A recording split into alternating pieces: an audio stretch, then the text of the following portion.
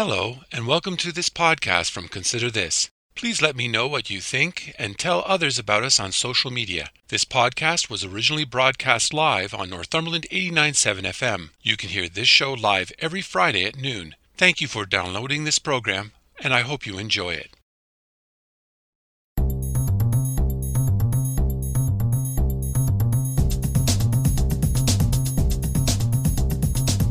Hello, I'm Robert Washburn, and welcome to Consider This Northumberland, a current affairs program dedicated to the issues facing our community. We talk to the people on the front lines and those behind the scenes who make a difference in your life in Northumberland County. So I'm asking you, the listener, to take some time out of your busy day to consider this. Earlier this week, the report from the Ad Hoc Committee on Short-Term Rentals in Alnwick-Haldeman Township was officially brought before the Planning Committee of Council. Councillors deferred any action to give politicians and the public a chance to give more input and take into account the numerous delegations that appeared at the meeting. Many delegates and council members spoke about the divisive nature of the issue and the need to get it right. Have a listen and see what you think. I'm so pleased to have with me today Michael Ainsworth, chairperson of the Short-Term Rental Ad Hoc Committee and a member of council for Alnwick-Haldeman. Welcome to Consider This Northumberland. Thanks, Robert. Let's start with the committee. Can you give us the background that led to the formation of this ad hoc committee and its mandate? Well, the committee started because of the short-term rental bylaw that the township has existing right now. And through canvassing, there was a lot of concerns about short-term rentals. And so it was part of my mandate and other councillors to look at this short-term rental and figure out if the bylaw was needed to be changed, or it was okay, or was it the bylaw, or was it just enforcement that was the issue or something. So that's kind of where the ad hoc committee ended up with. So we put an advertisement out to get people on the committee that we wanted to have a little bit of a mix, like people that were for short-term rentals, people that were against short-term rentals, and kind of people in the middle. And so we ended up with a good group, and we had, I believe, 5 meetings before we ended up with our recommendations. What were some of the things you were hearing as you were campaigning back in the fall? Well, really, the complaint part of the short-term rentals was very few compared to the amount that we know of that we have in the municipality. So I think right now we know we have about 51 in the municipality, and we have about 5 that are problematic ones. So wherever I canvassed in those areas, I definitely got the impression that there was issues on the short-term rentals in those areas. And I want to say that not every time in these same places was it a problem. Every time. It was just certain times that people were in vacationing there at these short-term rentals, and sometimes the clients were a problem. You mentioned earlier in our conversation about the committee and how it was chosen. And you mentioned you felt that it was balanced in its representation. One of the complaints by opponents is that the committee did not have a balanced representation of business people or operators. How do you respond to that? That's in my opinion, that's not what it was at all. We had a good balance, and then 2 people had to quit the committee, and that left us too shy. And the ad hoc committee was only for, we wanted to get it done, within a timely basis. And the process to getting 2 more people to fill those spots would take longer than the ad hoc committee was going to be established. So we went with what we had, and we made all the decisions. And everything was a recorded vote. Now, you've already mentioned that there were 5 meetings that were held over a 2-month period. Now, it may seem to some people that that's a very short period of time given the complexity of the issue. How is it that the committee was able to make these recommendations in such a short period of time? Well, the existing bylaw we had, you have to understand that if past council, and I'm not here to pick on anybody, but I'm just saying that the new council's mandate is to make sure that bylaw enforcement is important to us. And if we had had more follow up, maybe, and I'm not criticizing our bylaw department. I'm just saying that our mandate for this council is to make sure that we get proper bylaw enforcement. And if that had been maybe a mandate for past councils, we might not be here having this conversation right now, because we really only had five, I want to say five, maybe seven problematic short-term rentals is the reason this whole thing came about. So, so I don't want to paint everybody with the same brush, because we've got, if the other 46 are good, or the 45 that have been doing it good and, been good neighbors, then that's really what it's all about. One of the major questions is where to allow short-term rentals. Now, in the previous bylaw, it was very restrictive. There's a huge list that limits where these short-term rentals can be created.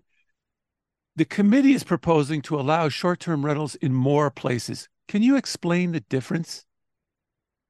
Yeah, I can a little bit without my notes in front of me, Robert. Now, we did open up quite a bit more as a recommendation, and I think when you look at the whole big picture, like who can and who can't, I honestly don't know, and I would have to have a solicitor's answer on this. If we can really determine who can and who can't, and what criteria we would have to have as a council to say that shoreline residential is you can't have a short-term rental there, but you can have it in rural residential or agricultural.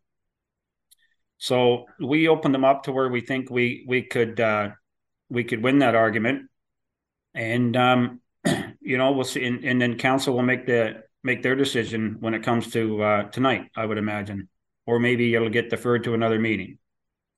Well, it's interesting because in the previous bylaw, you couldn't have it in agricultural, rural residential, hamlet residential, shoreline residential, limited services, oak ridges, moraine. I mean, the list really goes on. Now it's allowing for agricultural, rural residential, hamlet residential, oak ridges, moraine, countryside, as well as general commercial, hamlet, recreational, commercial, and development. Now, why is that a good thing to open those up to those areas and making those adjustments? What's it going to mean to the township and to residents? Well, our township is based on probably 50% of our business is agricultural. The next biggest part of our business is tourism, and we have no place other than St. Anne's Inn and Spa to go and stay when you come to our municipality. So weddings and anniversaries and birthdays and any kind of event that we have here, people don't have a place to stay. So when it comes to our strategic planning, and we have to think about these things. It doesn't make sense for us to have all these events and all this tourism that we have in Elmer Coleman Township when it comes to our like fishing and hunting and snowmobiling and ATVing and kayaking and bicycle riding and horseback riding. We have all this stuff in our municipality, and if people want to come here and visit, there's no place for them to stay. And so why should they have to go to Coburg to get a motel and us lose that economic benefit of our tourism industry? So it plays, to me, it plays a big part in our tourism part of our strategic planning. When we think of short-term rentals, we imagine people's homes, cottages, maybe an apartment, but the committee looked at something called unserviced nature retreats. Can you tell us what these are and why it was discussed?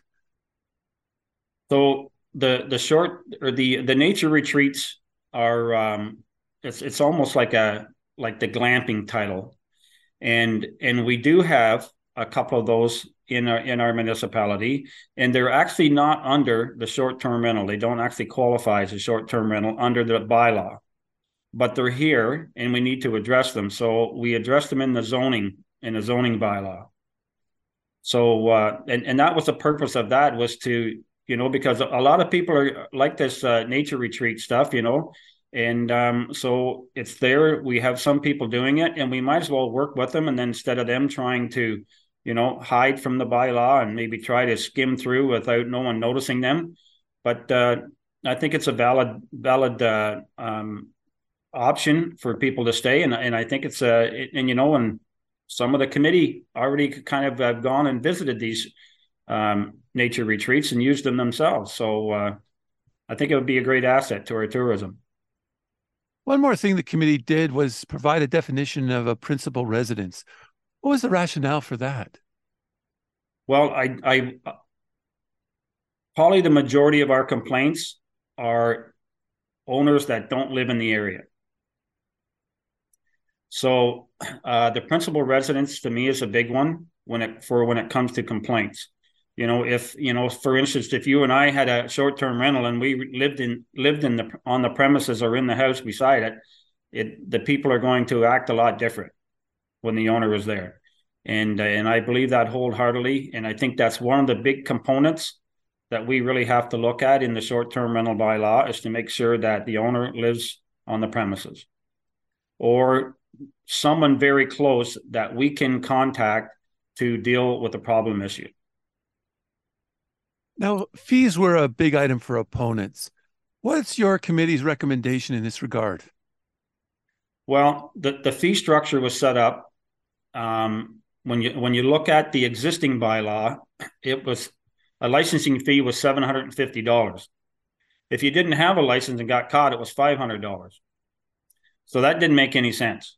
It should actually be $750 for the fee or whatever we come up with, but maybe double if you don't have a license, not less, because then everybody's just kind of going, well, we'll just pay the fee. If we get caught, it's less. So we wanted to highlight that. And some of the fees that are there for any of the, complaints or number of complaints and parking and inspections and stuff like that. I don't see those changing, but they're there for a reason. I mean, we're trying to, I think I think when council first brought the bylaw out, they were looking at the fact that the fees would pay for the enforcement. It shouldn't have to be on the residents back to pay for the fees through their taxes, kind of thing.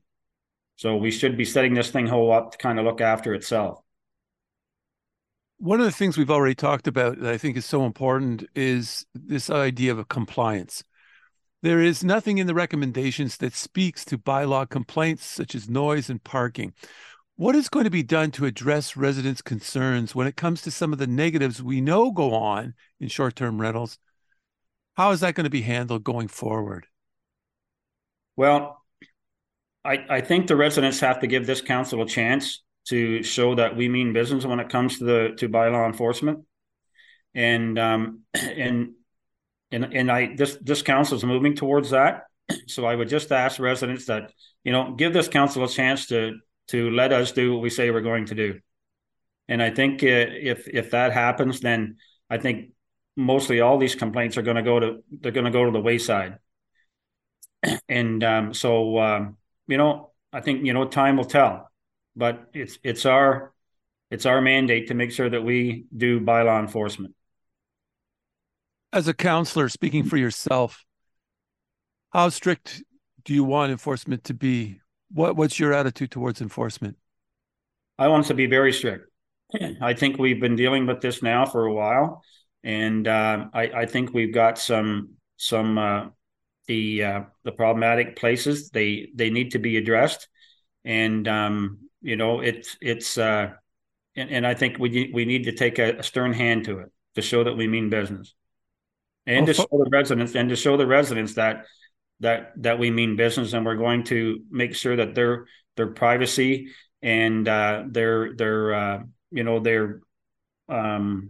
like their home and stuff is not going to be invaded through disrespectful people that are coming in to rent these things from, because some of them live 10 feet apart, some of these cottages and stuff, and like they're 10 feet from the person beside them that has to put up with how they're acting. So I understand that, and the council understands that. So we are definitely going to look after this. how far are you prepared to go? Well, I think we've got the bylaw, and we've got to police the bylaw, and there's fines, there's suspensions, and I think we need to do that. Are you prepared to hire more officers, bylaw enforcement officers? In my opinion, it's not the opinion of the council, but my opinion, yes, I would be. And what about the costs involved? Well, hopefully it would, kind of even itself out from the fines to the cost. How far are you prepared to go with homeowners in terms of those who violate and maybe are repeat offenders? How far are you prepared to go? Well, I would say that we just have to let the bylaw deal with that, and go to what the bylaw says on repeat offenders. There's some suspensions there in the bylaw, and there's avenues for the owners to dispute the suspension.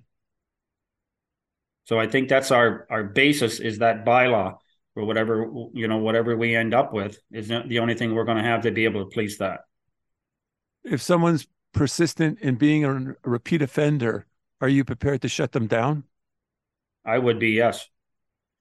Yeah. So you've had 27 complaints. How many people have been charged under the existing bylaw in regards to those 27 complaints?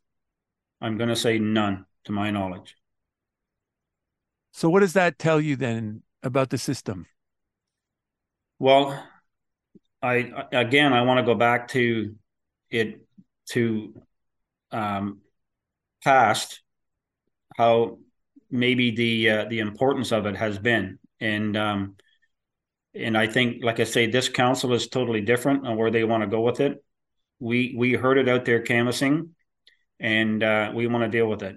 We totally understand the respect of residents out there that live beside these things. And I think the intent of the short-term rental was never for people to come and to party and shoot off firecrackers and stay up till 3 o'clock in the morning and think they can make noise and trespass and garbage and just general disrespect. That's not what it was to be. And although people want to, maybe come out from the city and come to the rural areas and in the country and have some fun, but again, some of these places are 10 feet from the residents that live beside them, and you have to respect that, and we have to respect their privacy. You mentioned earlier about the economic benefits and the impact on tourism. Now, operators argue that there are numerous examples of the importance of these operations in bringing money into the community. How far are you prepared to go in terms of not just supporting what's out there now and getting that under control, but an expansion of short-term rentals? Where do you stand on that? Well, again, it would be whatever the bylaw would allow for whatever we come up with and end up with when it comes to these different zones. And right now, this exact question came up, and our deputy clerk and our planning looked into it, and it's not something that we can control through the law. We don't have that. It looks like we don't have the right to put a cap on how many short-term rentals we can allow or not allow. That's significant then in terms of being able to control it. How How do you balance that out? Because obviously you're responsible for enforcement, which takes bylaw enforcement officers, and that has a cost associated with it. There's prosecution, there's all that follow-up that goes with it. How do you balance that and the cost to taxpayers, and then the fact that you can't say, well, we're going to limit it to say 100 or 200 or 50 or whatever it is. How do you do that? Well, if the percentage of bad versus good operators doesn't get carried away, I honestly, if we have 100, maybe we only get 10 complaints. I want to reiterate that the vast majority of these short-term rentals that we know of, and we know there's more out there, but we're not even hearing about them because they're not a problem.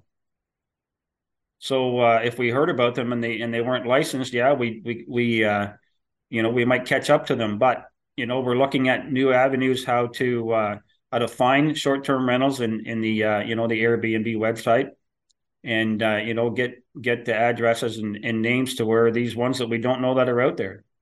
So we've had some of our committee members come back and say, I went on the Airbnb website, and it depends on what you punch in. But they say there might be 270, 280 in our municipality. So if we have that many in our municipality already, and I'm just saying that because, of the question that came up, and one of the committee members said about going on and looking on the Airbnb website. I mean, so if they're out there and we're not hearing about them, I mean, those are the ones that we want, that are actually looking after it and doing it the right way. We just need to get them to be legal. Well, it's interesting too, because I mean, you may be a cottage owner, and you have a bunch of friends, and they come up and they use your cottage. And how are they different than somebody who charges somebody? Or maybe I want to buy a cottage and I'm only got 3 weeks holidays, so I rent it out the rest of the time. How do you sort through all of the variations, I guess, on what is a short-term rental, and when does it need to be licensed, and when is it just something else other than? Yeah, I don't know if there's a good answer for that question, Robert, because I mean, you're absolutely right. People could have family over and friends over, and friends could use somebody's cottage just because they're good buddies. And it's hard enough. We feel it's going to be a big enough task just to try to find the ones that are out there to make them legal, let alone the ones that all these people just say, yeah, go use my cottage for the weekend, families and friends and buddies and stuff. So, but you're right. It's the same idea. It's just that they're not paying for it. Another critique of short-term rentals is the impact on affordable housing. Now, the Canadian Mortgage and Housing Corporation, or the CMHC, has released reports saying short-term rentals drive up housing prices, forcing housing prices up. What's your opinion on that? Well, I've never really spent my time to try to just to go in to look at that kind of housing and stuff. But I do know, if you talk to most short-term rentals, the difference between the short-term rental and long-term rental is like it's not even an argument for them, because they've had so many bad issues with long-term rentals. Sometimes they get people in renting their house, renting their cottage, renting an apartment, and they destroy it, or they're just bad neighbors or bad tenants, and they can't get them out. The process is way too long, and it usually costs the owner to get them out. So it's a valid argument on both sides, and I definitely see both sides. There is a planning committee meeting this week where the recommendations from your committee will be discussed. What are you planning to recommend to the committee, and what are you planning to recommend to the committee? So the ad hoc committee it's already done. Everything that's coming to council tonight is there. And so any recommendation, we can't change anything now. And it'll be up to council to decide what they want to do with the information, to accept or change it or whatever they want to come up with. What do you hope to say around the table? Well, I just like to say, we've got some delegates coming in tonight. And I think it's great. I look at this short-term rental, how important it is to the township, is because we have a budget meeting, and maybe two people come on Zoom and one person comes to the meeting.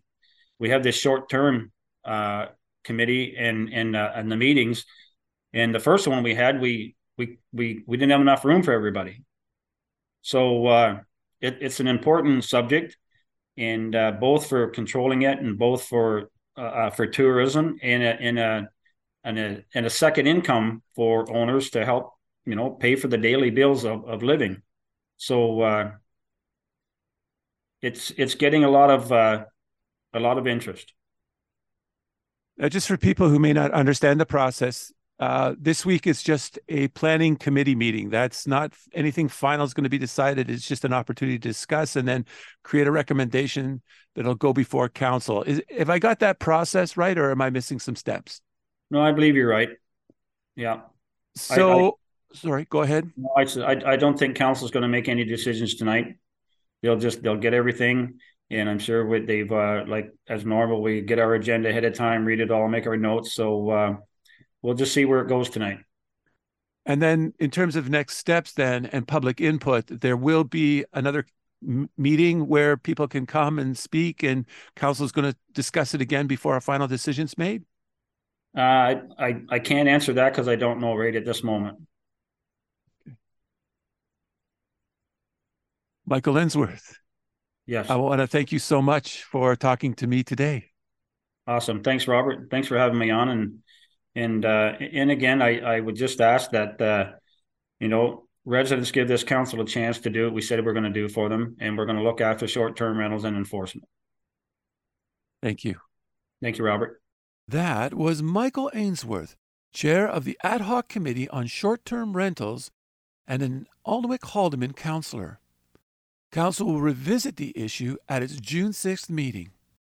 I want to thank my guests this week for talking to me, and I want to thank all the listeners for tuning in today. Please join me again next week when we will talk to the people on the front lines and those behind the scenes who make a difference in your life and Northumberland County. So please tune in.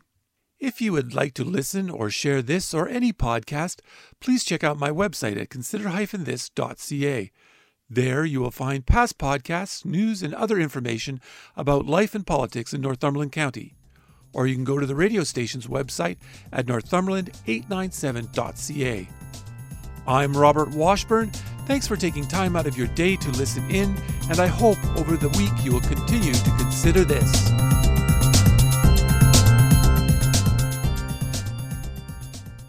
Thank you for listening to this podcast from Consider This.